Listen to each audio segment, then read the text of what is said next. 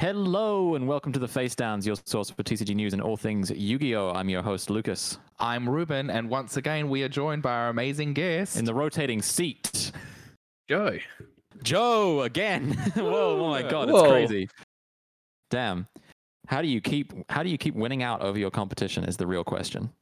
Well, what I do is I message you guys and go, hey, I can talk about this now. And you guys go, okay.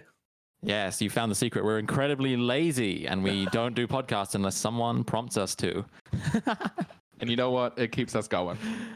Anyway, honorary third member of the Face Downs, Joe, how are you doing today? Yeah, not too bad. Played some, I actually just ran the Hobby League yesterday.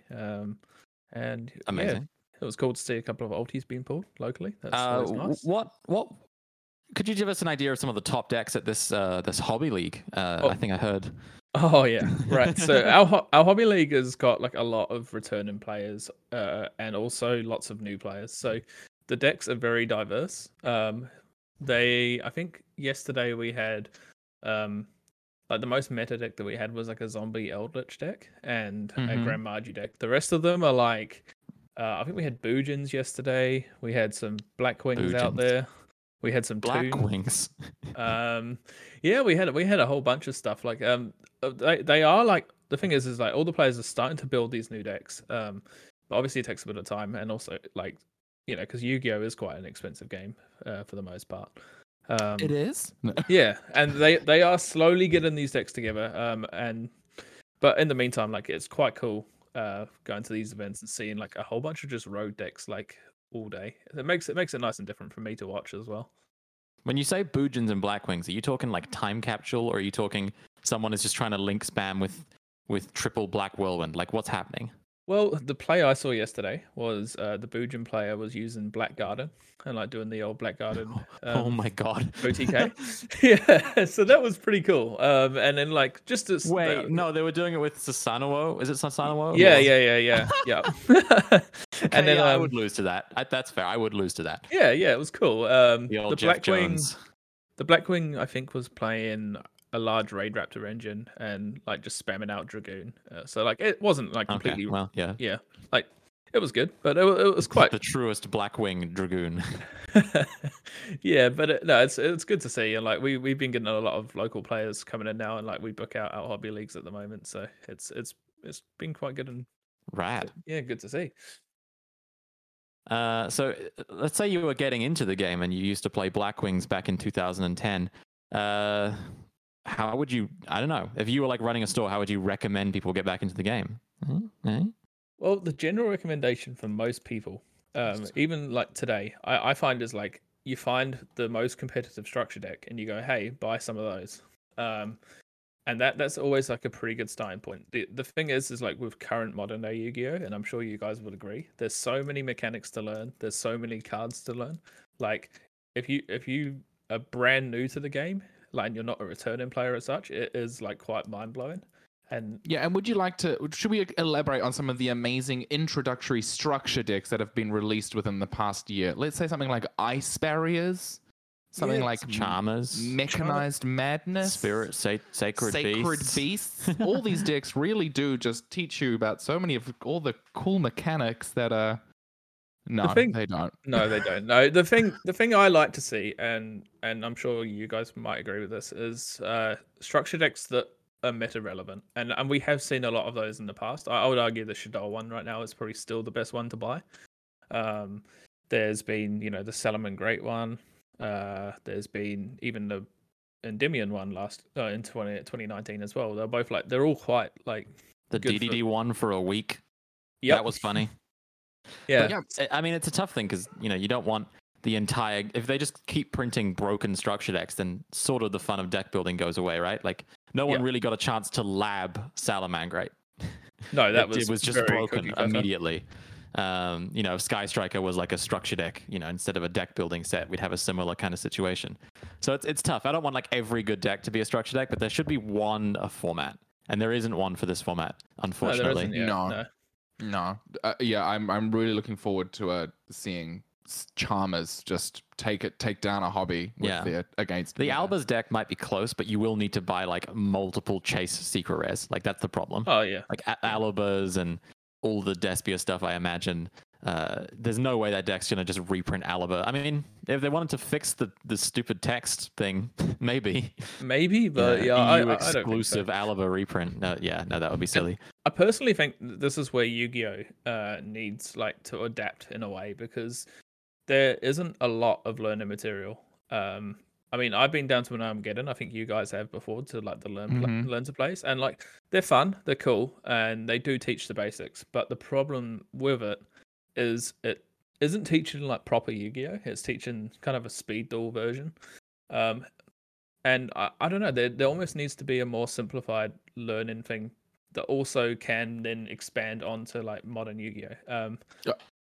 Do you think it's possible? I'm sorry, but like it's so hard with this game. Like it is very if you hard, were really like if you were building, say, a custom made. I had this actually happen to me at a Magic locals. Someone came up to me and said, "Oh, I really kind of want to play Yu-Gi-Oh. I'm just curious. Like, can you build a deck that we could test with?" And I was like, "Well, what the hell do I build?" Like, it's like it's my hard, first thought was like build them something like Salamangreat, right? Because it's sort of a combo deck. You use link monsters. You can Xyz summon. But it doesn't really touch entirely on fusion, ritual, Gemini. Like there's just so many mechanics that like you can't really build one catch-all deck. I guess DDDs, god damn it, would actually be the answer. DDDs or like Adignista maybe. The if thing you is, really wanted to get it across. Konami could look at maybe building some kind of, how we have the starter decks where they teach you very basic strategies. They could look at doing something that like is pretty much designed just to showcase almost each summoner mechanic. But you're right, it's so hard because there's so many of them.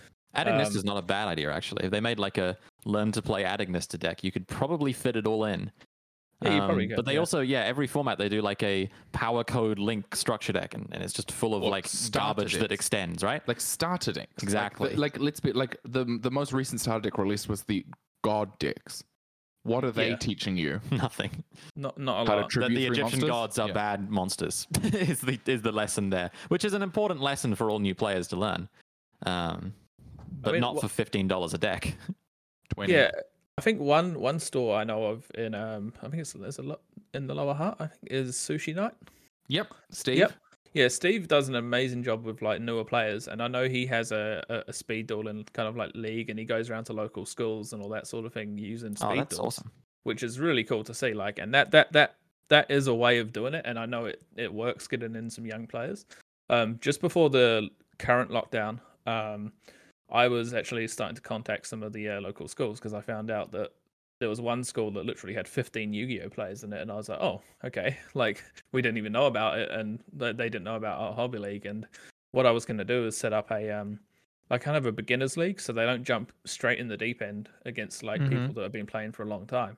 And then we'd have like some of our experienced players just overseeing it and helping them and coaching them and that sort of thing. And that's what I think Yu-Gi-Oh needs. It's just the I guess the resources that need to go into it are quite high. There's definitely a gap because kids are still watching the show and getting into the game, and they want to play their Blue Eyes. They want to do their tribute summons and slower Yu-Gi-Oh, right? But I had this problem at our locals. There's like 4 kids that show up, and they sort of like they're at the age where they know their decks need to be improved. Like one of them, has been playing a lot of Springans, and like it's a viable deck. It's certainly playable, and the kid knows how to play it. But they can't afford, meta staples, and they're put in the same league as people who are trying to literally win, ultis, invites. Like it's not exactly. I think I was at a shuffle and cut tournament, and like a little kid was there, and it was for like a winner box, and it's like, well, I can't just like throw for like because I want to win. It would feel bad to just throw and lose the whole tournament to let this kid get like one win. And that's the thing. It's not really like It's really hard to like do that. Yeah, but like that's why I'm looking at possibly. Like, I don't know how. Like, it's quite hard to get these leagues started and make them popular because obviously everyone's at such different levels. But what I want to do is hopefully make it so like I'll run it as like a beginner league season as such. And then at the end of each season, the winner of the league or the top 2 in the league will then get kind of promoted in a way to the top, to the hobby league. Okay. And we could look at doing it that sort of way and get these younger players like into the game feeling good because they're winning games and not just going and getting slaughtered every week. Because I run a Pokemon league at my store, and the way the way they do it is they just age bracket it, right? Because a lot of different kids play Pokemon, and that works really well. and we just make it free to enter, and if you win, you get one booster pack. So it's kind of just a place for parents to drop their kids off and have fun. And maybe sometimes they don't play by the rules 100%, but it's so low stakes that no one cares, Really, right? really And I nice, think that's the problem with Yu-Gi-Oh! Is that like there are no diverted stakes. Everything is for the exact same. There's no age brackets, and everyone pays the same amount to play for the same stakes. And there's no league where you're just like having fun. Like obviously we're all having fun playing, but there's no league that's just like, oh, you got me, haha. It's still competitive, right? Yeah, and that's the thing, and that's why I'm looking at separating like beginners, and it doesn't matter about age. Like you could be like a 30-year-old that's all of a sudden got a nostalgia trip and wants to play Yu-Gi-Oh but never done it before, and you can just jump into this beginners league, and then hopefully what they'll do is like they'll give them a good taster of what Yu-Gi-Oh is, and we can see more players come from it. So yeah, I mean that's what I would like to see happen a bit more around the place. It is hard though, because like obviously there's a limited number of people that can run these events. There's time in the week to find to like fit the events in, but I'm sure like it's a possibility that we can definitely look into.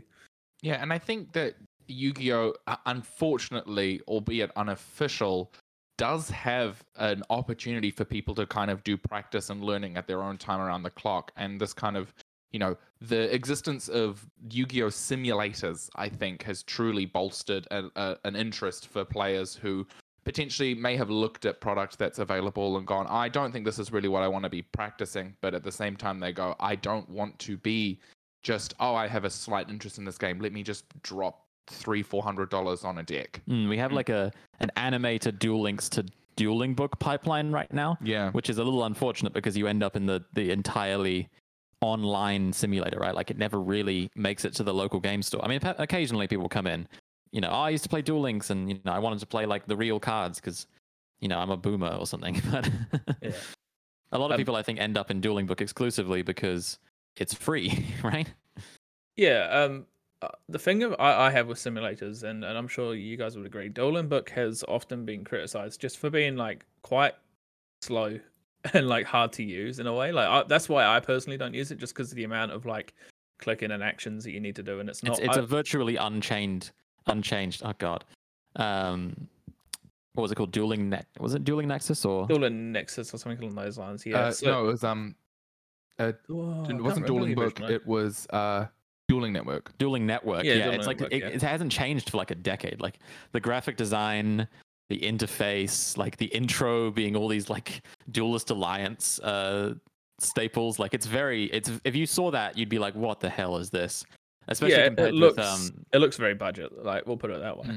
Compared with what Magic and Hearthstone and Runeterra have as their simulator, which of course the announced Yu-Gi-Oh! Master Duel is obviously ripping off. The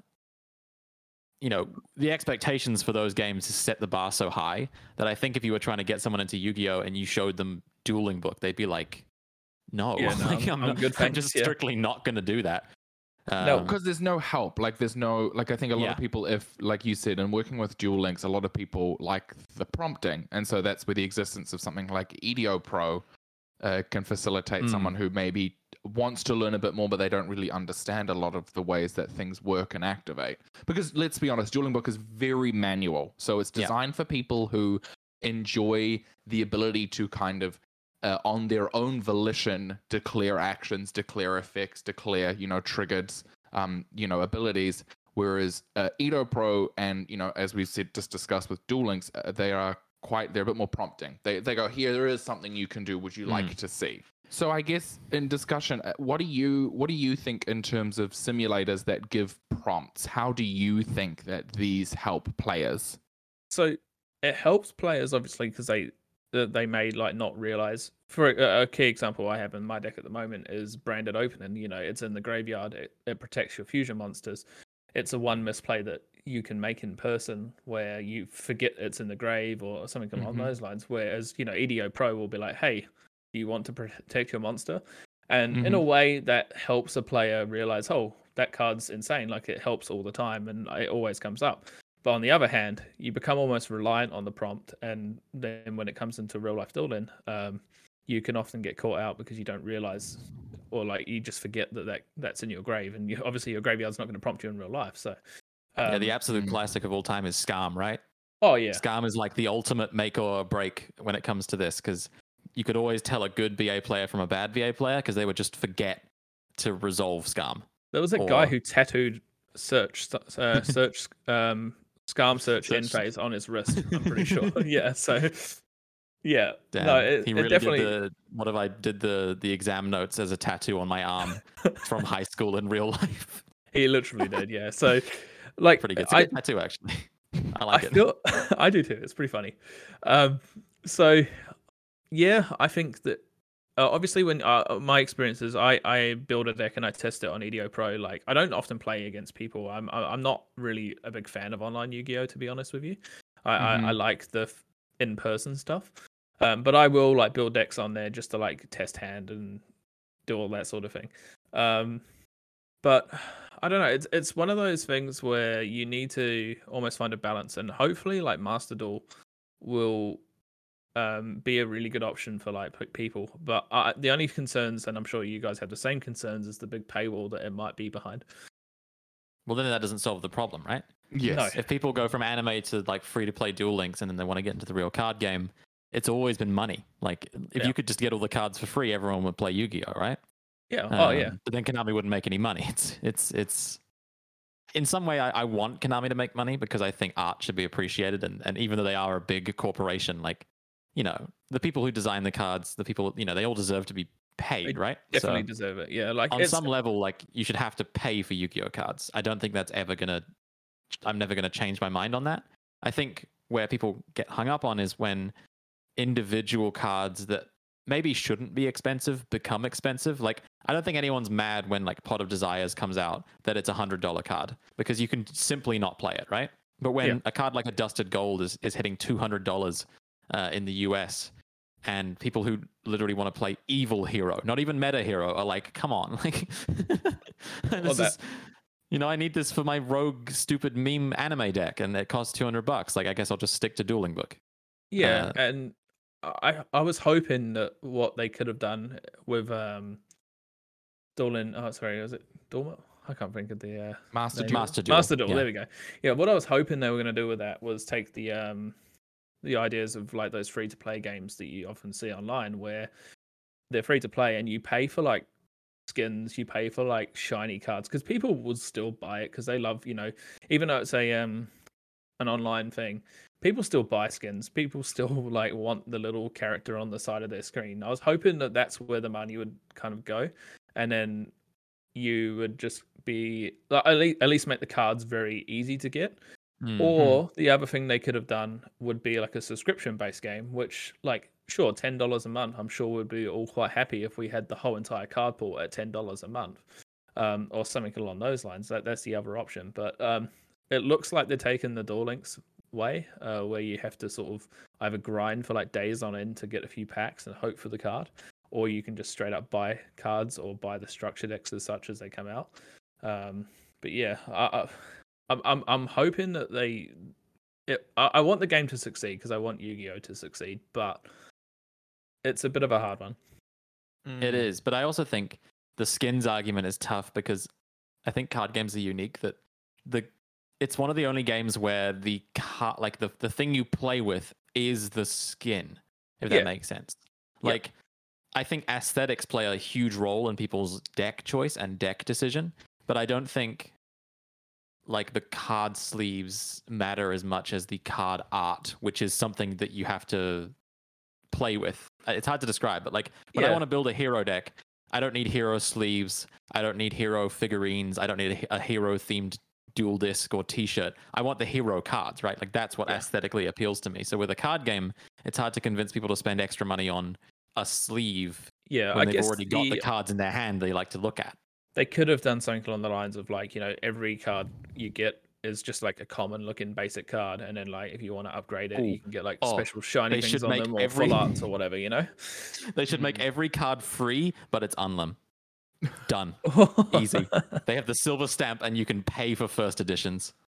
Oh wow. Do you know how much money they would make? Just for yeah. So it's definitely a tough one, and I want, as I said before, I really do want that game to do well because it will bring more players hopefully into the physical game as well. And definitely it'll stream well. That's the main thing, right? Oh yeah. Even if only 5 people ever play it because they're the only people who can afford to buy mermails from loose booster packs, that'll still bring a lot of people into the game just from watching it. Yeah, because there was a guy I met at Armageddon down here, and he said he played heaps of Duel Links. He'd never played the proper game.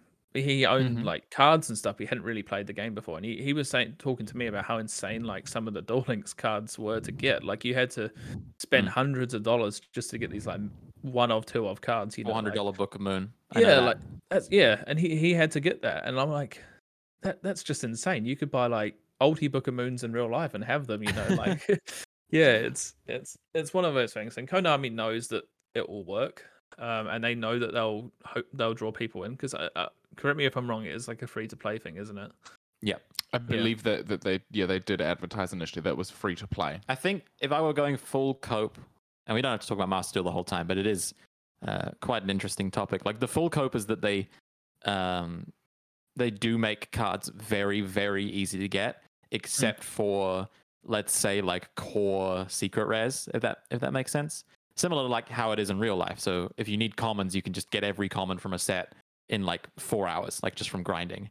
But if you want Alaba, if you want Ready Fusion, you got to pay. I could see that being the model almost. Like you just get like an obscene amount of commons, because I think Magic has the wild card system where you just earn wild cards you can cash in for commons and uncommons, and that works, and then everyone complains because the rare wild cards are like unbelievably annoying to get and cost hundreds of dollars.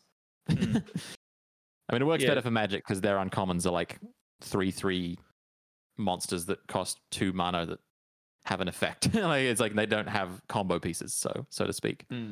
The other thing that it could it might harm, if it is, this is where it is a bit controversial, I suppose. Like if it does succeed too well, it might actually start harming the physical game a little bit. Maybe. Oh, and that's not controversial at all. No, I think that was even people's concern. Like people were interested to see how they were going to handle Duel Links, because I think a lot of people were like, well, if this is just the game but on a phone, why would I buy cards? Yeah, and Magic players already have seen the effect of a much more profitable, cheaper, multilingual, easier to produce video game version of Magic just completely eclipsing the popularity of the physical card game and the tournament scene. Yeah, because that's a major thing that's happened in Magic. I know that is their tournament scene is, for the most part, quite dead in a way. I mean, it's possibly because of COVID as well. Yeah. Hard to blame a company for pivoting online. Over the last couple of years. No, from a financial standpoint, it makes complete sense why they've done it. It's almost magical though that we've just ended up with this remote duel jank. Not for people who can't like access it, but for the fact that it kind of feels like paper Yu-Gi-Oh hasn't gone away in the way it would have if we had Master Duel over the last 2 years.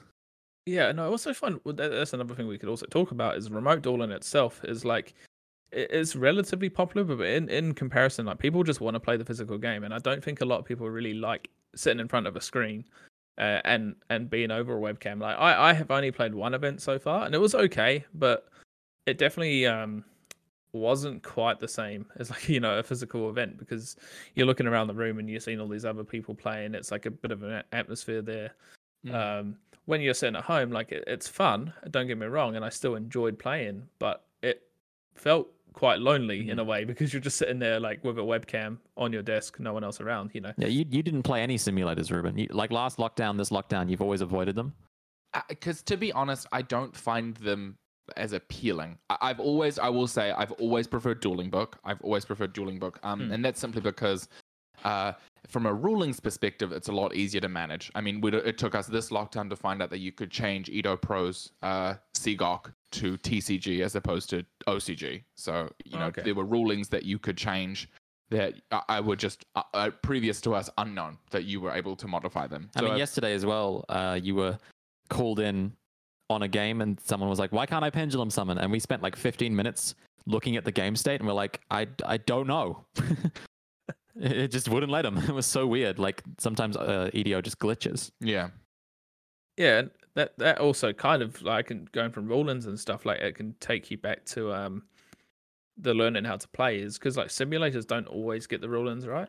No way, yeah. Yeah, and like sometimes there's just such like hard out rule-ins that you almost need to bring out a I don't even know what, like a huge like 500-page book and go through everything and like read. Oh yeah, this is an interaction with this and like this. I got caught out yesterday and it was a pretty basic rule-in, but I had to quickly message Ruben and be like, hell, help me out. What happens here? Like, because it had been a while and I hadn't seen the interaction before because it was like an older card. Oh yeah, no, Joe messaged. It was in regards to the activation of Blackwing Zephyros the Elite versus Ghost Bell, and the question was, how far does it go, and can you activate Zephyros again? So the answer is, it will return the card that Zephyros targets because it's activation cost. Yeah. But it does not summon, and you cannot attempt to use Zephyros again because it is a use, not activate. Right. Yeah. So, and that, again, that's a very specific ruling that, or wording that, I'm myself, Lucas, and, I don't doubt your capabilities, Joe, but, those are particular words that everyday players and people who enjoy potentially the physical interaction of the cards can learn and like adapt and, take forward. But a lot of people who use simulators go, oh, it just doesn't work. Yeah. Like, yeah, and it doesn't work. Oh, why? That's all. I was pretty sure at the time. I was like, I'm pretty sure you can't. But I can't 100% tell you why right now. And that's why I messaged you, just to be like able to tell the players this is why you can't. That's something that simulators like EDO Pro, if they are doing this for Master Duel, like they almost need an explanation button for Yu-Gi-Oh! And I know that's stupid because there's so many. It's not stupid. There need to be things like there needs to be tooltips for something like Zephyros the Elite that say, oh, this card has use as its clause. Therefore, if the activation is negated, you have attempted to use it and you can't use it again, as opposed to you can only activate if the activate. Like that kind of stuff needs to be spelled out for people, because one of the issues with EDO Pro, I'm sure, is that people just go like, what the hell, game doesn't work, broken, and they may be missing an obvious instance in which the game is actually doing the right thing and they haven't been given the learning opportunity, because it can just be attributed to a glitch.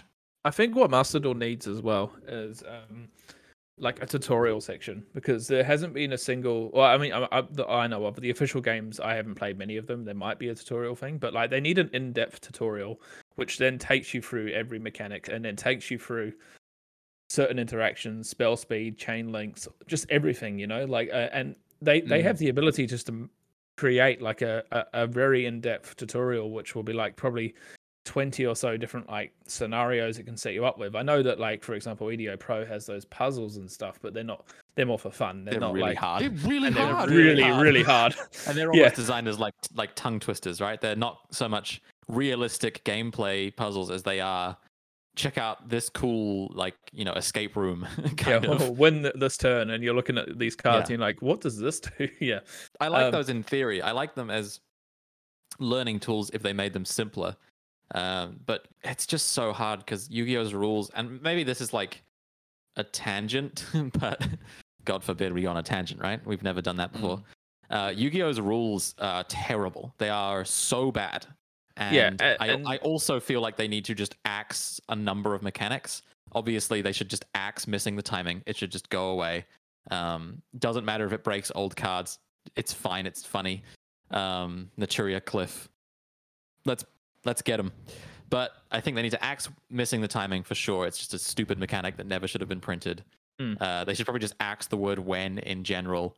They should probably never have made a difference between use activate once per turn and once per turn while face up on the field. It's like so many different instances for the same thing. And it's almost like when you build, like if you built like a chair and you like, oh crap, I forgot one of the legs. So you have to staple a leg onto it. Oh, now it's off tilt. So you have to put a pedestal under one of the legs to make it even. And at the end, you've just got this not functional monstrosity, a chair that you sit on and it breaks immediately. Yeah, because the reason we have you can only use this effect once per turn as a written clause is because they screwed up once per turn the first time. Yeah. If they just did it right the first time, they never would have to have done a second one. It's so silly. And the problem often comes in, you're right, and you mentioned there, like older cards, some of them are like ridiculously hard to understand. Like, because the text on them is just like foreign now to compare to what's around now. Like, if you read the first like printing of Super Poly, it reads completely differently to what it is now. So like it's they almost need to like simplify the rules a little bit, but I don't think it would simplify the game that much. It would just stop these like judge calls it that are stops just the questions. It would stop all these stops dumb a lot of like weird interactions that I think people didn't understand. Like, so if I Book of Moon my wind-up magician, I can activate it again. And you go, yes. You go, but it's face up on the field. And you go, yeah, but it's a new card. It's a new card, yeah. Yeah. And they should really like once per turn literally does not mean once per turn. Like that's a problem I think a lot of Yu-Gi-Oh terminologies have, is that they actually just lie. They're complete lies. Like once per turn, and then you activate it a second time and your opponent goes, but it says once per turn, and you're like, oh well, this is soft once per turn, and your opponent goes, what? It doesn't say that, and you're like, well, no, because there's soft and hard, and then there's also different variations upon those based on whether or not it's use or activate. And they go, I quit. Like, what else can you say except, okay, I give up. I'm not playing this game. Or the classic, once per turn during either player's turn compared to like quick effect, and it actually has it written on the card as quick effect. So it's a confusing game, and I feel like Konami at multiple points in time were like, we're going to change this to this, and then they changed it again, and then what we have now is 3 things that all mean the same thing but all read completely differently. Yeah, we were playing Thunder Dragon, like TOS format Thunder Dragon yesterday, and I'm like, why are these cards... Thunder Dragon Duo is a mandatory activation effect, and Titan is an optional when. Like, why did they do it again? It's so stupid. Just don't do it. Yeah, and it definitely, explaining these things to new players is really hard as well. Because, like, exactly from a logical standpoint, you look at the card and you go, it says that, so it should just do that. And then when you have to turn around and be like, I know it says that, but it does this, it just makes them even more confused. And they're sitting there going, okay, sure, like whatever, we'll carry on playing. And it definitely makes the learning curve very, very hard. You need a master's in English just to read a card. Yeah, apparently it's grammar never mattered so much, and I think that's the big thing that really separates simulators from in-person play, is that simulators, yes, okay, they'll just tell you that you can and can't do it, but they don't tell you why. And I think that is a huge differentiation between players who want to play the game and players who want to play competitively at the game. It's a matter of being able to determine where and when things occur, how these interactions work. And I think that's potentially why a lot of people, initially really loved Edo Pro. I loved it initially because, it was so helpful. You go, oh my God, I didn't realize this works like that. But now you see a lot more players transitioning to Dueling Book because they go, well, I know how the rulings work. I need to practice the manual, like the actual me doing it, going, this is what I would like to do. Yeah. And this kind of ties into what we wanted to talk about, the learning curve of Yu-Gi-Oh! We've sort of already started, but I think it's a huge topic if we're going to talk about Master Duel and the evolution of simulators. What really is the learning curve of Yu-Gi-Oh? Because in my opinion, it is this stuff. I don't think learning how to Dragon Link combo is very difficult at all. I don't think it's hard. I think the real learning curve is this really archaic language exploration and like getting that intricate knowledge of how Yu-Gi-Oh cards work with each other. And I mean, that's true of every card game, obviously, but Yu-Gi-Oh, I think, is especially tuned to this really archaic and confusing language style. I can sort of think of so many tournaments where I've won purely on the back of just knowing an interaction. I think like last week I popped someone's Appaloosa in response to its effect. And then they kind of look at me blankly and I'm like, it doesn't negate my card. And they go, what? I'm like, yeah, because it didn't lose attack. And they're like, but it says negate. I'm like, yeah, I know, but you know what I mean? Yeah. And it's even just the basics, I would say, would be like one thing I'm trying to teach local players at the moment is just how to like do things like chain blocking. Like that's a major kind of learning curve for players. Like, and also just knowing what to sort of hand trap is, in my opinion, is another part of Yu-Gi-Oh where you really need to learn can hand trap. Yeah, what you can, and what also like what the most optimal thing is to do, or like that for me is a huge part of the learning curve, is learning what every single deck does and kind of knowing the choke points and being like, okay, this is where I need to do this. Compared to like a newer player, you'll always find would be quite easy to just bait a hand trap out from. Like you go, okay, if I activate this, they're probably going to hand trap it, and then they hand trap it because it's that they're looking at the card and they go, oh yeah, that does that. Cool, I'll stop that. I can ash this. Cool, I'll ash it. Yeah, that exact. Yeah. So I think that's where the start of it becoming like just like a new player to like a good player is definitely just learning those basic parts of how to form chain links in a correct way where you're not going to lose effects, or how to stop your opponent's deck at the right point and things like that. That's the start of the learning curve for me. And then, and I think in terms of like, you say things like chain blocking, timing, hand traps, like these are phrases and things that we are familiar with. We understand. Someone goes, oh, I'm just going to chain block this. And you go, yeah, I understand. You say chain block to someone who has played Duel Links, they go, what? How does this, like, what do you mean chain block? Like, yeah. You go, oh, okay, well, there's two effects on the chain, because again, grammatically, they're both if you cans. Like they won't miss timing, so however you layer them and how you want them to resolve, it's your choice at what point they resolve, at when they resolve. Even just the phrases of like at resolve, it's like these are things that aren't taught. Like these aren't things that will be in a beginner's player's vocabulary. Do you guys think that Konami should expand the vocabulary of Yu-Gi-Oh? Like, should they just literally call it chain blocking because it doesn't have a name? Yeah. I mean, they like definitely in Master Duel, if you pulled it. off like like Chain Link 1 Construct, Chain Link 2 Squamata, should like an image come up that says like chain blocked? Like, I mean, it could, like, and I think that's definitely something they could implement into like a tutorial system. They could be like, your opponent has an Ash Blossom in hand. You want to resolve your L construct. How do you do that? That's a great idea. It's like your opponent normal summon Tour Guide. But they also have a Kagemucha Knight. Can you activate Ash Blossom in response to Tour Guide's effect? Well, I like Joe's idea of like, you have to resolve one Shadol construct to win the game. Your opponent has Ash Blossom in hand. And it just leaves you to your devices to maybe work it out. And if you struggle, it goes, okay, here's how you do it. Yeah. Because they need to legitimize these mechanics. Almost like when they wrote Extra Link on Gumbler. That was a mistake. Yeah. But, they legitimized a mechanic quite... tangibly with Link monsters. I think Link monsters were actually extraordinarily well explained from the get-go. Like they described what a co-link was, what an extra link was. They described how exactly to link summon, and the mechanics surrounding link summoning were very airtight from the get-go. I don't think there's ever been like a noteworthy rulings problem with Link monsters that I can think of.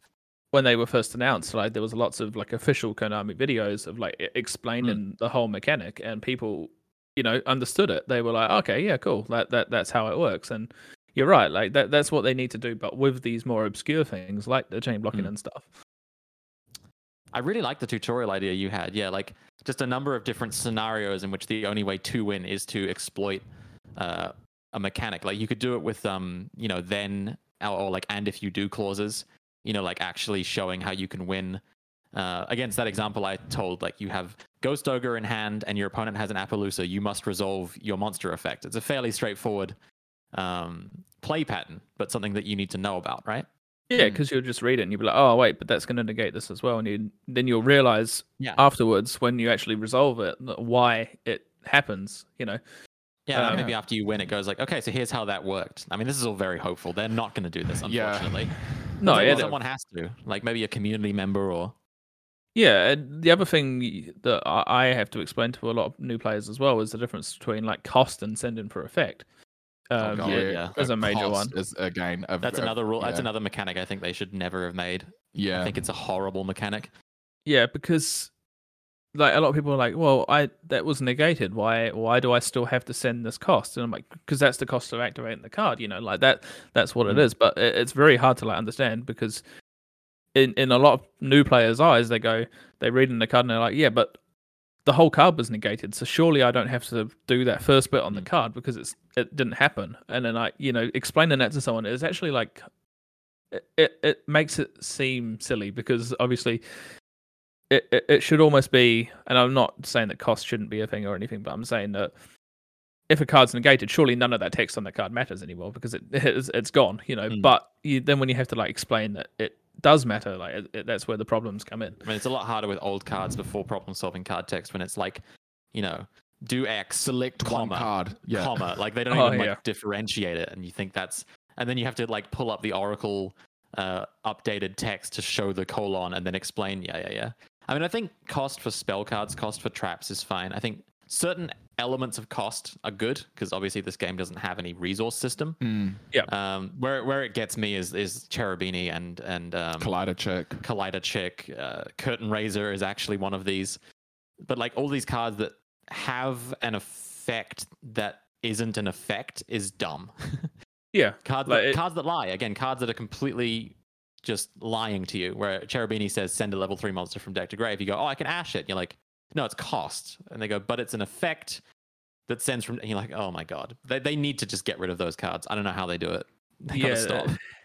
It just makes it very, very, very hard for like even just like, because obviously I've had players in my locals that they've been playing for say 2 or 3 months, and that you can see that the development of the player, like they started off in the first week and they're new to the game, they're going, oh, what does this do? They go away, they build up their decks up to like kind of meta standards as such, and then they come back, and then I've slowly seen over the weeks they've started to like actually learn things like how chain links resolve. So like one guy, and I'm sure you won't mind me mentioning, he's playing Harpies, and he has Harpies Featherstorm, and then he realized obviously he started to click onto the fact that people can like sort of chain effects to it and things like that. But then there's the next stage where, as we've been talking about, all these just silly like mechanics that you just have to like explain to them, and that's the next stage that they're going through at the moment, and they're sort of starting to pick up on why things can't happen and why things can happen. One thing, like they learned about chain blocking, but I had to explain to them that Effect Veiler doesn't really care about chains. You know, it's not, you can't chain block an Effect Veiler. Yeah, or the minute they try to chain block with a when and an if. Yeah. So it's just like, well, it doesn't work that way. There's definitely like stages, and like for me, when I've been trying to teach the guys at a hobby, like I started off with the very basic ones, and as the weeks are going on and as they're developing and understanding more, I'm starting to explain. And obviously, when the rulings come up, I have to explain there on the spot. But I'm seeing like it's quite cool because you see like a lot of improvement from the players, and yeah. And do you think that's because you're there? Like, do you think that's mostly because you're there to actually guide them? Well, yeah. Beforehand, we didn't have like the store Valkyrie. There wasn't anyone who really like played Yu-Gi-Oh, enjoyed Yu-Gi-Oh in the past. It's very much like it was a Flesh and Blood and Magic store, and there's nothing against the store, and they've acknowledged it as well. They're like that they were out games. We know them. We do heaps of board games, D&D. That's the stuff we love. And I was like, oh well, if you want me to run the Yu-Gi-Oh for you, I don't mind doing it because I want to see the scene grow. And I think it's really important to have someone who's like super passionate about the game, to help the players and also help the community grow. And that's what I've been doing over the last few weeks. I think I took over about 4 months ago, and for about 7 months of the beforehand, we had about 4 players show up, and we had people traveling from like Masterton and stuff. So that's like an hour's drive just to come to a hobby league. Yeah, and I was like, well, these guys are like showing up and they want to play. So I was like, I'll take it over. I'll run. So I'm running like a league now, and that's also a really good way of like drawing people in because it's like something on top of the hobby league. And because everyone's at such a similar level, it grew really quickly, but they're now all growing together at the same level, which also helps. So there's not just someone that comes in every week and wins every week and smashes everyone and then takes all the prizes and goes away. I think it's, yeah, so I think 1 week we had 21 players, which was huge for Palmy. But what I've really enjoyed and what I've liked seeing is like the development of all the players at the same stage, moving up together, and they all help each other out as well, which is really cool to see. Yeah, and I think that ties back to a really important part of the game that you might miss out on potentially in the inclusion of simulators is the aspect of community. As I understand that there are people, you can generate discords and things so you can really connect with people, but I think in-person community is, I think, something that is truly one of the most beneficial things you can have with this game, and something that was really heavily impacted with the onset of COVID-19, is that people lost their community, or they started to become detached from the community, and it's quite upsetting, actually. I do feel really bad for those people who were they might have gone through, let's just say in New Zealand, the first 5 weeks of our initial lockdown in April 2020, and went, well, I don't have, I can't go out and see the people I see every Friday. And I think that does take a huge toll on some people. And I think that being a part of a community and watching people play and learn together, like attracts like. So if you are finding people that are wanting to better themselves as players, wanting to improve their skills, but all they're missing is just an environment to be around, I think that's something that really heavily, positively impacts you as a player and your skill base as a player. Yeah, I really miss being able to have testing partners over. That was a big thing for me before tournaments was, I'll grab Dino or Connor and just jam matches for 8 hours, different decks. It's so much harder to do that on a simulator because there's none of that. You can't let's have a drink, let's go out, have a pizza, and come back and keep going, and you keep that energy up, you keep that momentum. On simulators, it's just so quick to suck and I don't know what it is. Maybe it's just because I'm not techno minded enough, but I can't stare at a dueling simulator for hours and stay motivated. It's so difficult. I've played lots of games over the last few years, on PC, just other things. But when it comes to Dueling Book and Yu-Gi-Oh! Pro and all of those ones, I just can't sit down and because it's very about it. It's very you're staring at a screen playing a card game, and it would only be okay for me if there was someone on Discord on the other side. Otherwise, it's just really boring. It's not that fun. Yes. It almost strips apart I'm really just slamming some fucking JPEGs down on a screen. That don't do anything. There's no physical, and maybe that's where Master Duel helps. There's none of that tangible physical response. At least in real life, you can kind of flick the cards around and have fun that way. But on Dueling Book, you're just staring at it's a JPEG. It is, and it doesn't do anything. It only does stuff in the context of rules that exist in an ether. It's for me in Palmy recently, seeing a community grow is really cool because for example, Hobby League here starts at 2 p.m. on a Saturday, and we're starting to see people show up at the store at 12:30, 1 o'clock, and they're playing. Yeah, they're playing heaps of games beforehand, and then they don't want to leave. They want to stay behind and play games. A few years back, with the old wave of Palmy players, that none of them really play anymore. But I remember we used to finish up at Hobby League, and it was almost a tradition that we'd go out and get Macca's or KFC or something afterwards, and just go sit down and chill out and hang out together. And I think any Yu-Gi-Oh game played after the store is closed is among the best Yu-Gi-Oh games you'll ever play. Oh yeah, when the store owner just keeps it open and you just get pizzas and just keep playing that. That's the dream. Yeah, and I think that's what makes, and I hope the physical card game will stay around for a long, long time to come, because I think that you can't ever emulate that. You can emulate obviously the game on a screen, but you can't create a community on the screen.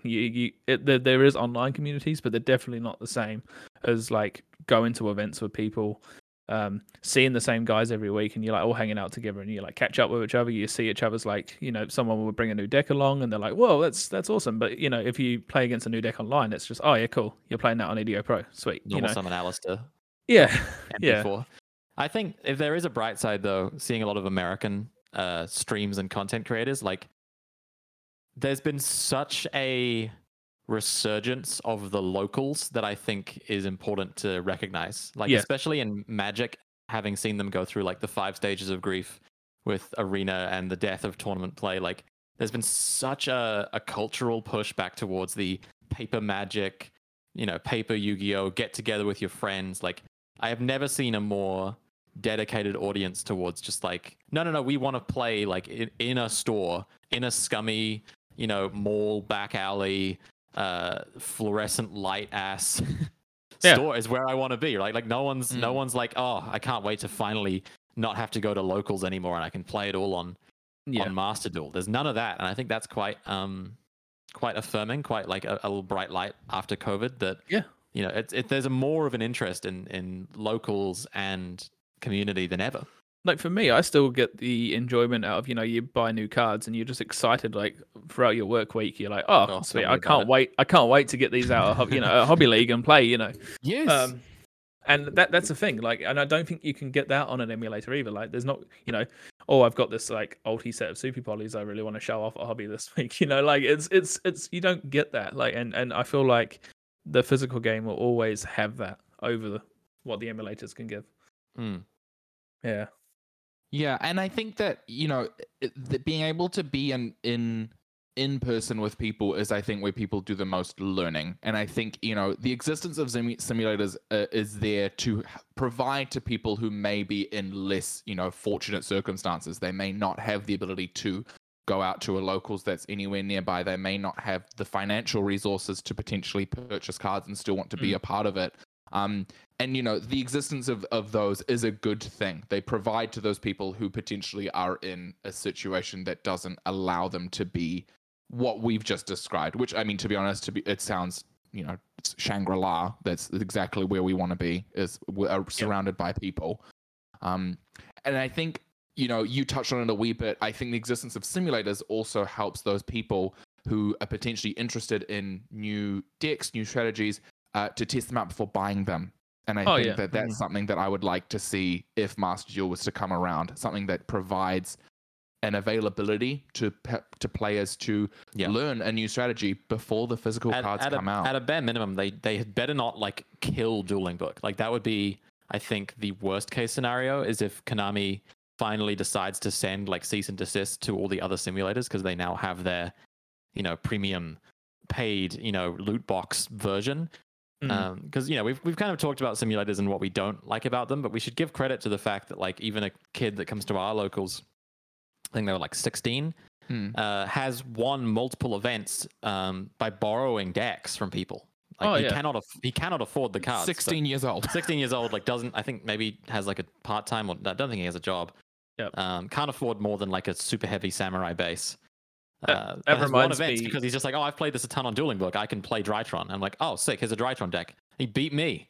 And damn. That kind of reminds me of like in my early days of Yu-Gi-Oh, where I think I mentioned in the first podcast we did together, like I was in school at the time and I obviously had no money and I had to save, like, so my mum would give me like lunch money for each Friday, and I used to just go hungry and borrow grab a sandwich off a mate, and I would like save that $5 up every week just to be able to like buy a Cyber Dragon or something along those lines where I wanted to be competitive. So like you're right in that sense where the simulators are good for that, and like being able to play with cards you wouldn't be able to just buy it at that age, or if you didn't have like work at the time, or even there's so many circumstances where people can't afford to drop $300 on a set of like staples, and there are 14-year-olds who can full Dragon Link combo you. Like it's gonna happen. And you know what? All they're missing is the cards. They just need to. They need the safe hits and stuff. And I think that's really important. Is that it also not only does it provide to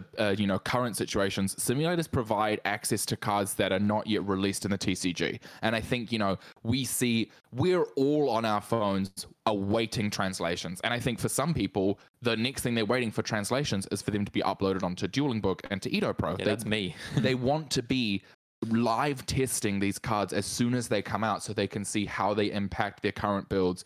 How does this work going forward when the set finally does release in the TCG? Access to cards like the Sword Souls currently, which are still, at this moment in time, 3 weeks away from releasing or more than. Oh my god! No, so close. More than 3 weeks. Oh, I'm so excited! It's like 6 weeks. Can't wait to Shen Pass in a different way. And that's the thing, is that the simulators give access to cards that are just not out. And I think it's a really beneficial tool to players because it is, we experimented it for a wee bit. We printed out proxies, but that's quite resource intensive. Yep. And one thing I find myself doing, I've got EDO Pro on my phone, and sometimes in the evenings, like I'll just sit down, boot it up, like go against like even just an AI just to like test things. And after we spoke about Branded and Red, I was like, oh cool, I would have tried that out. Like and I could because it's on EDO Pro, and I was like, cool, sweet, I'm gonna test some builds out. And all it let me do was just like test the opening hands, test consistency, test this and that. But like you're right, it's a card that's not out yet, but I don't have to like, I can then work out how many copies of it I need, how many of everything else I need, and then when the card actually comes out, I've already got my build ready. And it's going to help me out financially as well, because I'm not going to just buy up like everything that I might need. I'm the same. like I don't play Dueling Book ranked very often. I'll do it like if I'm, I don't know, starved for any kind of activity. But most of the time, I'm loading up Dueling Book, and I'm doing hand tests like I would in real life. You know, I just like build the deck, try out ratios, do the combo a couple times, and then start going. All right, now I've got to play through Ash Nib. Now I've got to play through Vela Ash. Now I've got to play through Vela Bell. Like, and I just keep like doing different test hands until I figure out. Oh, you know, I also think I was testing Sword Soul Tenyi a few times, and I realized quite quickly like having access to normal monsters is important. So I put Land for Olympus in the extra deck, and it's actually been like insane. Non-effect once again, not normal. Sorry, non-effect. See, exactly. Yeah. It's dumb. They should not have two different names for anyway. But the thing is, I think if they kill the free simulators, that dies, which is a huge loss. Absolutely. It is. And for me, I'm sitting here with multiple bowed decks built already. Like knowing them and testing them. That's my gig. I love doing that. For a lot of people, these simulators are purely there just to like as Ruben said, like test out the new stuff that hasn't come out, and it would be a huge loss because, I mean, it would like force people then to like test it in real life, but that's just like people don't want to buy free copies of like an ultra rare that they might not even only need one copy of. Like, you know, like they don't know that until they can actually get their hands on the cards. So I mean, like, do you know how much money Konami has gotten off of me because I can test out these decks? Like, I wouldn't spend as much as I did if I didn't know I needed the cards. It's positive reinforcement. If you go, great, I've practiced with these, I know this card works, I need to have this physically, you're incentivized to then purchase product. Yeah, because you're like, oh, I could win a tournament with this. I know I'm good with Flunderies or whatever. Yeah, so I definitely think in that sense that's where the simulators are good. And also for people, what we haven't mentioned yet are people that, I mean, not so much for financial reasons, but like they can't make hobby leagues because I suppose we have sort of said it, but like they can't make a hobby league because it's on a Saturday or something. Like it still gives them something. Accessibility, and I think that's, you know, the simulators provide a lot of accessibility to those people who may not be in circumstances that provide them, you know, that give them the opportunity to attend hobby leagues. Is it different than in-person hobby league? Yes. 100%. Oh, very different. And I think that the existence of the simulators is important to, you know, encourage people to still want to play the game. And again, like, I'm sure that there are people who have gone, oh, I really like Yu-Gi-Oh! They just Google Yu-Gi-Oh! Simulator, and things like Dueling Book come up, things like the Twitter for Edo Pro come up, like, and then that is their rabbit hole. That's what they fall into. That's what they start learning. And I think that it's important to acknowledge that, you know, a lot of the times these simulators can be the bridge to in-person play.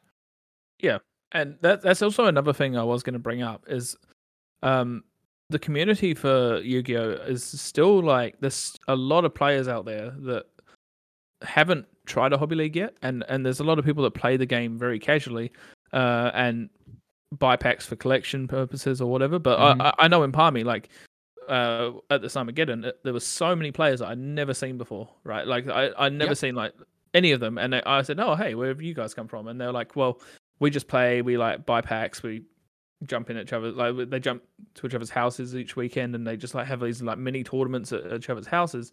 And there is a massive like casual player base that's sort of untapped, and I feel like that's where going back again to the learning curve is where there's a big gap in our market where there's all these casual players out there that wouldn't mind coming into a hobby league, but like I've had the classic comment of they come in and they go, well, I don't really want to spend $10 to enter just to be beaten 4 times, just to get and then smashed go home by someone who sends us cost, and I don't know what that means. Yeah, so like there is and I feel like there is a lot of things that we could do as a community to like sort of help these players, you know, ease their way into a hobby league, and I know that like some people don't want to either. Like that's the thing we have to acknowledge too. Like some people are very happy just to like buy the cards and play with their mates at home, like, and that's fine too. Like I have nothing against that. Yeah. I almost feel like we need to do like a thesis, like a whole podcast that's just about like, let's just fix this problem, like the Yu-Gi-Oh! Learning curve problem, right? And like, screw like balance and messing up old cards. Just ignore that. Just like, if you could make the game actually accessible, what would you do? Because I have so many like frustrations with that exact problem where they're casual players, they come in and they get stomped by someone who knows what chain blocking is or missing the timing, and how that's just so it's so irrelevant to the actual learning pattern of the game. Like, you know, there's such a difference between knowing about missing the timing and knowing when to ash a card. Like, those are two very, very different skill sets. I think the one thing that I've seen Konami do to sort of attract, I guess, the more casual player or the more nostalgic sort of player is they are like slowly bringing out support for like all these really old school like archetypes, because we've seen, you know, how many times has Blue Eyes and Dark Magician now been reprinted. Like, it's ridiculous, but they are bringing out these old school nostalgic kind of decks that are hopefully attracting in those like kind of attracting the more casual player, and that's something that they are doing, and I'm all for that. Like, if they bring out this new Dark Magician support and someone works out how to break it, I'm sure if someone from the outside looks in and they go, oh well, Dark Magician's like one of the top decks, keen on that, you know. Like, I think that's something they can do, but yeah, apart from that, it's a little limiting just because there's not a huge repertoire of cards that people who don't play Yu-Gi-Oh are familiar with. Like, I agree. I think if a Dark Magician deck was tier 1, there would be a lot of new players. But what happens when those players, you know, when Dark Magician gets hit on the ban list? You know, like, where do they go? Because they just kind of picked it up because Dark Magician was playable. I mean, maybe some of them stick around, but I some mean, might stick around. It's going to be hard to do the same thing for like Naturia or Nordics. Like, they have their fan bases, but it's not going to expand beyond people who played Yu-Gi-Oh already, I think. Yeah, I think so too. Like, I feel that Yu-Gi-Oh as a whole in New Zealand has grown quite a bit over the years. Like, it's had its like kind of waves, I suppose, of like popularity, but where we're at right now, I feel is like one of the most like, this is like kind of the most popular time we've had with the game, because of COVID and because of Netflix putting up Yu-Gi-Oh on it, you know, on its service. Like, I've seen a lot of players, like at least like 4 or 5 of the guys locally, they're like, well, I haven't played or seen Yu-Gi-Oh for 10-15 years, and then all of a sudden I was like sitting at home and I saw it on Netflix and I was like, oh, I want to watch that. And then they're back in the game again, and they started to like collecting cards through the first lockdown, and that's how they got back into the game. And I mean, you just look at the numbers, even just on the Yu-Gi-Oh New Zealand page, like, we're almost hitting 3,000 members now, and there's a lot of people out there that want to play the game, and it just needs we just need more for like learning, and that's what I think anyway. Yeah, and I think you know, again, another total tangent.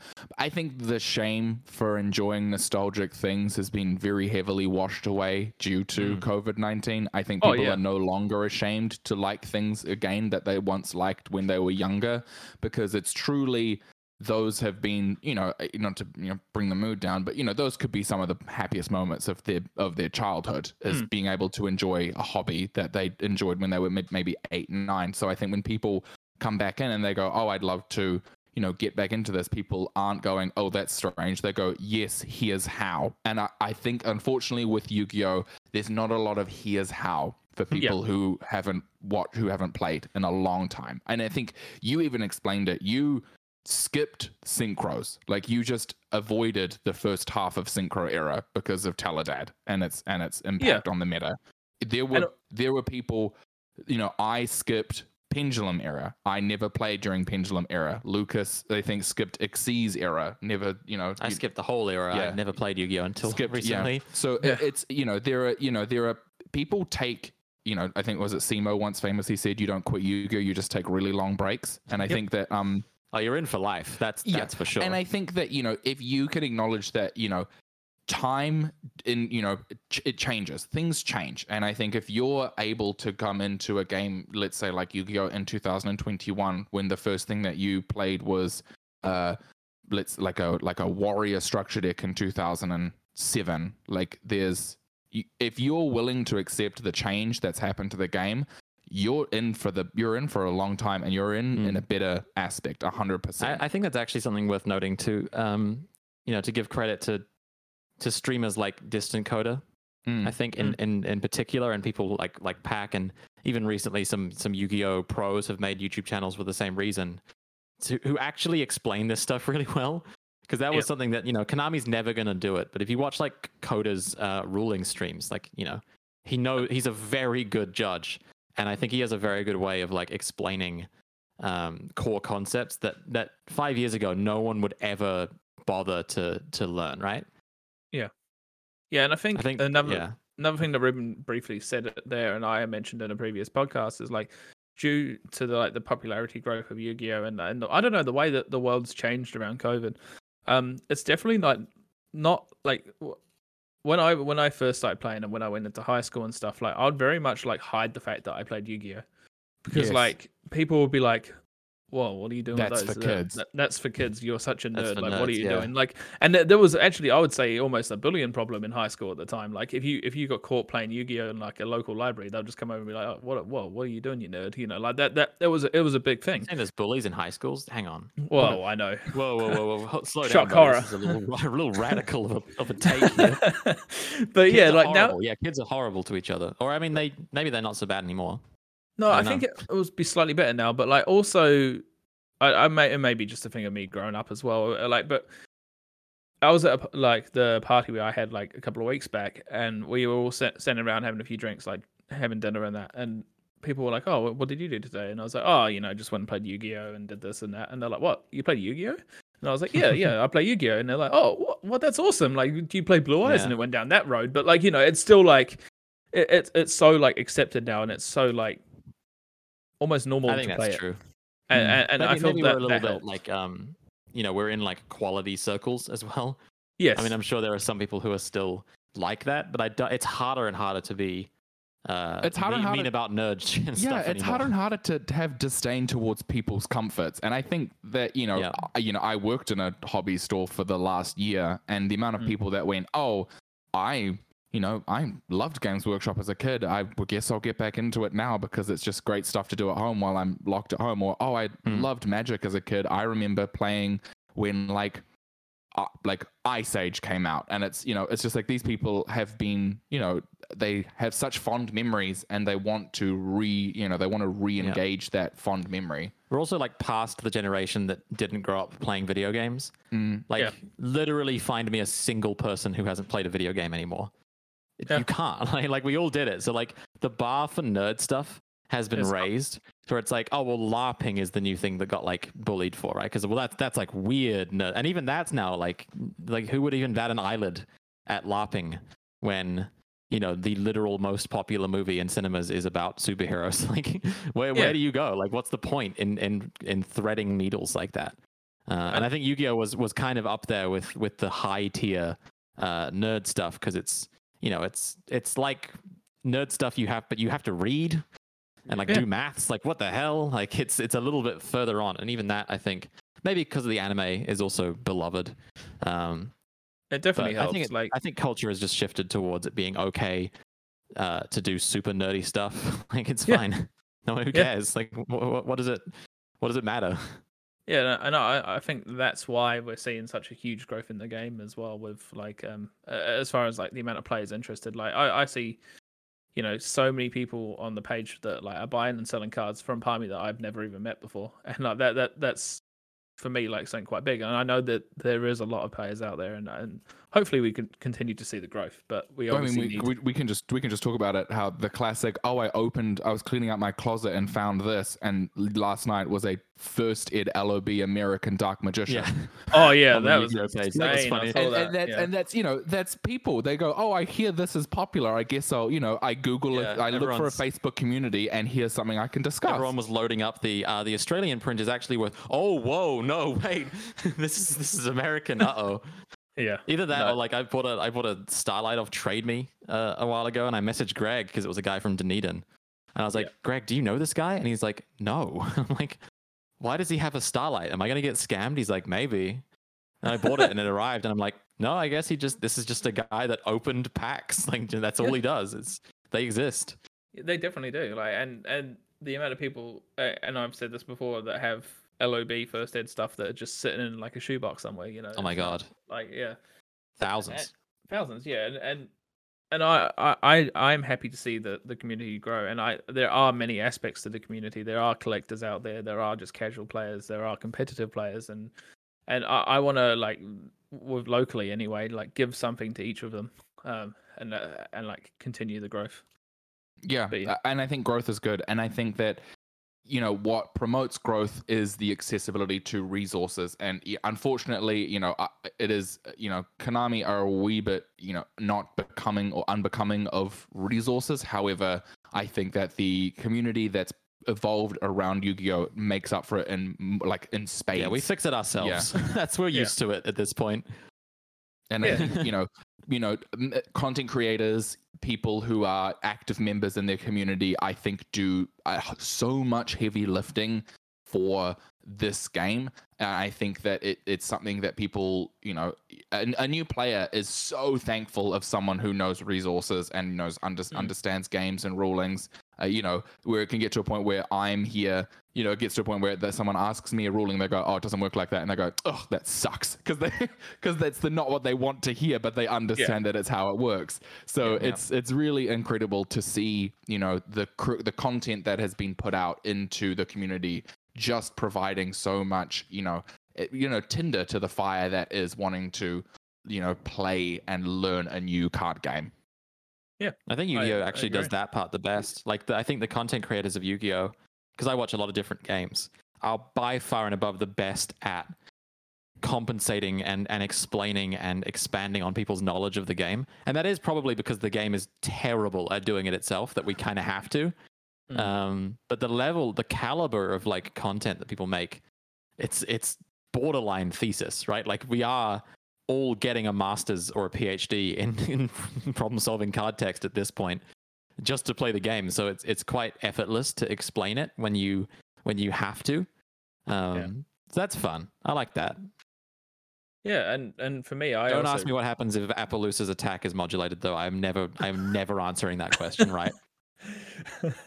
So one thing I've also noticed is with these YouTubers and stuff and I'm sure you guys have seen as well, heaps of them now stream themselves going to locals and stream their communities and things like that, and that shows that there is still that want and need for the physical game. And yeah, it's just really cool to see.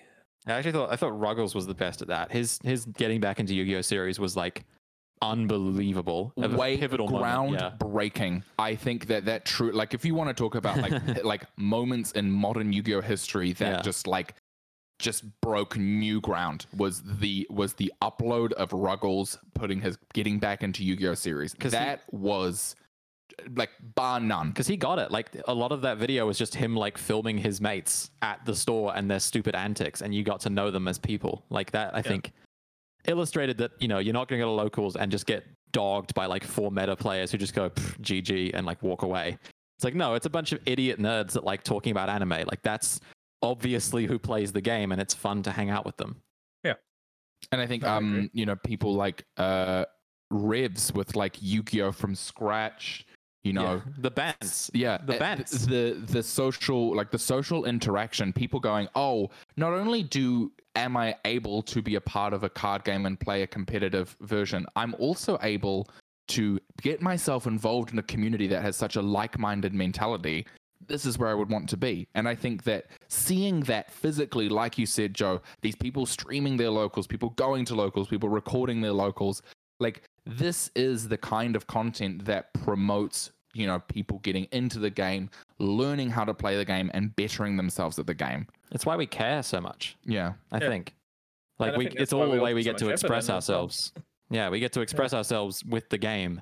But the game is just kind of we love it and we love to talk about it. But why do we love to talk about it? Well, because it's fun to talk with other people, Yeah, I wouldn't play this game if it was just me. I would quit in a week. It's not actually that good. At the end of it all, it's just a hobby that creates a community and gives us enjoyment. And that's why we're all here. The game's not that good. It's fine. It's among the better designed card games ever printed. It's not a huge bar. No, it's also very broken at times, but exactly. We all come back anyway. That's roll with the punches. Yeah. So I think, That's pretty much sums up all of that. I would love to do another podcast on just rules, like literally just to, like maybe as a resource even, because I think we've done a couple like that before. But this has been great. Yeah. So much fun. Again, like memory lane, and also this is a call out to any and all people wanting to get into Yu-Gi-Oh! Just try. Just go out, give it a shot. Check out simulators like Edo Pro, like Dueling Book, and see how they work for you, and let them be the bridge to you joining into our incredible Yu-Gi-Oh! Community here in New Zealand. We need to make like an email for questions if we ever get a viewer that isn't from Yu-Gi-Oh! New Zealand. Yeah, true. It's possible. You never know. The other thing I would also recommend to any new player out there would be like just show up to your hobby league, even if you don't play. Like just show up, see what it's about, like see what goes on, and you'll find that like most, or if not all, the players really are always quite open to help other players, because at the end of it, we just want more players. Like we don't want to scare people off. Like, so if you come along and get smashed, 5 games in a row, we actually want you to come back and we'll help you out and improve. That's what we want. We don't. I was gonna say, listen to Joe. See how nice and friendly Joe is. That's like every store owner or like hobby organizer I've ever met have been like this. Like no one has ever been a gatekeeper, or like maybe there's a couple of bad apples in America or something, but this is what we're like. We're all very friendly and approachable. So I mean, the whole reason to be afraid. The whole reason I started running the hobby league was just because I wanted to see it grow, and I want more new players in the game. Yeah, absolutely. All right. Well, sweet. Another great episode with our incredible guest, Joe. Just a fantastic one in the bag. I've been Lucas. I'm Ruben. You want to sound off? Yeah, I'm Joe. And you've been listening to The Face Downs.